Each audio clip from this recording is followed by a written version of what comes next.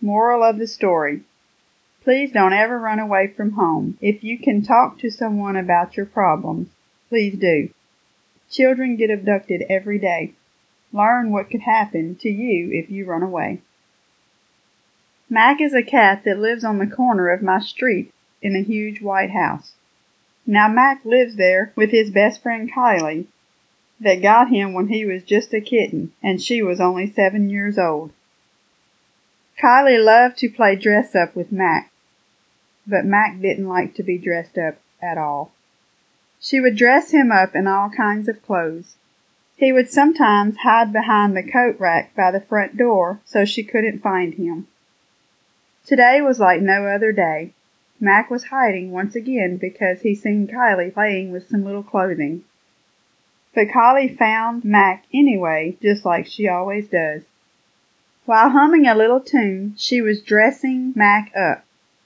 Poor Mac, he meowed and meowed. He certainly did not like this. Kylie put a red coat on him, then tied a blue hat to his head. Mac was still saying, meow and meow and meow. He did this a bunch. Poor Mac, he didn't want this at all. All Mac could think of was, what would other cats think of him if they would see him now? He meowed, trying to tell Kylie that he didn't like this at all. Please, Kylie, don't dress me up. But Kylie couldn't understand Mac's meows. So Kylie kept dressing him up until she was through. Then Kylie was taking Mac to her mother to show her how cute she had made Mac. When all of a sudden, Kylie's daddy walked through the front door, and he didn't shut the door all the way when he came through. This was Mac's chance to run for the door. So he jumped out of Kylie's arms and made a dash for the open door. And Mac kept running and running and running.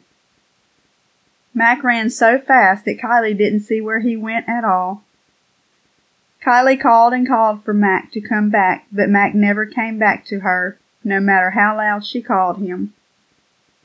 Kylie's daddy told her not to worry, that Mac would be okay, and that maybe he didn't want to be dressed up like that, but to give him a little while and he would come home. Mac ran deep into the woods because he didn't want any other cats to see him dressed like this. He ran until he was so tired that he had to rest. Mac decided to lay down under a tree to rest for a minute, and he fell fast asleep.